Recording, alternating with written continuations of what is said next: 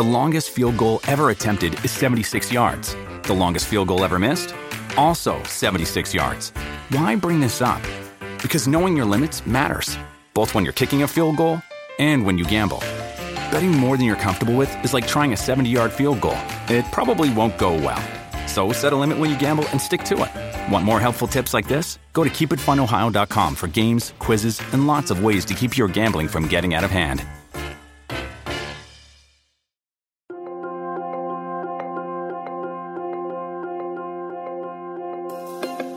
Hola, soy el Dr. Elmer Huerta y esta es su diaria dosis de información sobre el nuevo coronavirus. Información que esperamos sea de utilidad para cuidar de su salud y la de su familia. Hoy veremos qué tipo de remedios caseros podemos usar si alguien sufre de COVID-19 y por la intensidad de sus síntomas debe guardar cuarentena en la casa.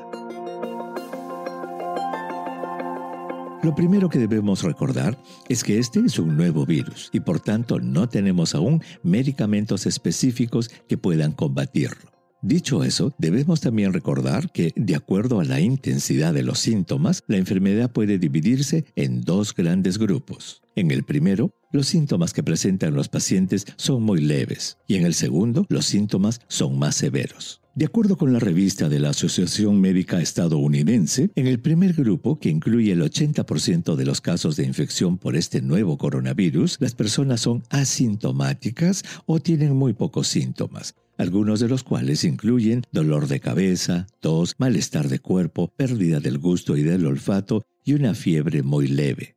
En el segundo grupo, que incluye al 15% de los casos, las personas tienen los mismos síntomas pero de mucha mayor intensidad, por lo que la mayoría de estas personas buscan ayuda médica. El otro 5% es el grupo que tiene síntomas más graves que no pueden ser aliviados con remedios caseros.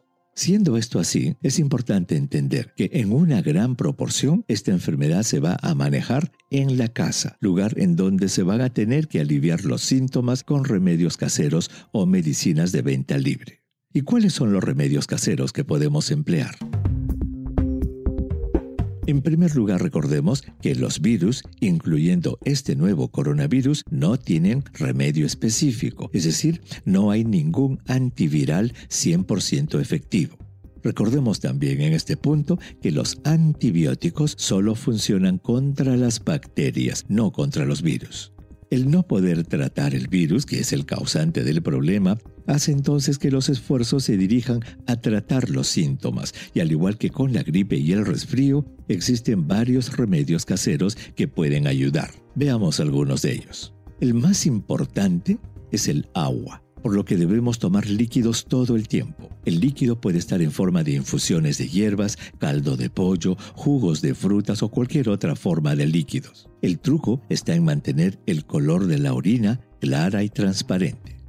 El segundo es el buen reposo, el dormir bien, actividad esencial que está relacionada al mantenimiento del sistema inmunológico. Aparte de esas dos recomendaciones fundamentales, el agua y el dormir bien, hay muchas otras cosas que, sin tener base científica de que funcionen, logran hacer que mucha gente se sienta subjetivamente bien. Entre ellas está la miel de abeja en bebidas calientes, el mentol, las gárgaras de sal, los humidificadores de ambiente y la alimentación suave y sin condimentos. El zinc, el ginseng, la equinacea que se usan comúnmente en el resfrío y la gripe no han sido estudiados en el tratamiento de este nuevo coronavirus, así como tampoco las altas dosis de vitamina C, la que debe obtenerse de los alimentos.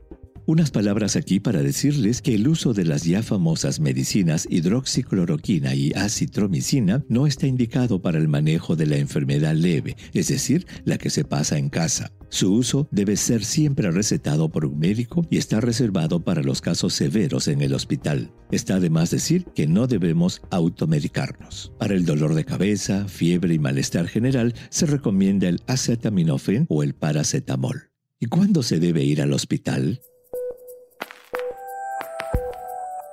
Si una persona está enferma y siguiendo la cuarentena en su casa, debe vigilar los síntomas respiratorios y de cuya evolución depende el acudir a la emergencia.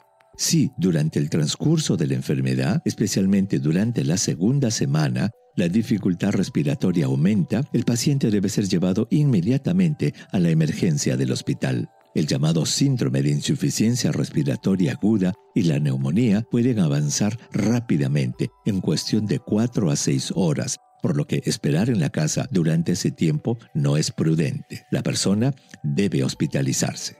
En resumen, la gran mayoría de personas pueden pasar la enfermedad en su casa, usando los mismos remedios caseros o medicinas de venta libre que usa para la gripe o el resfrío, prestando mucha atención a los síntomas respiratorios.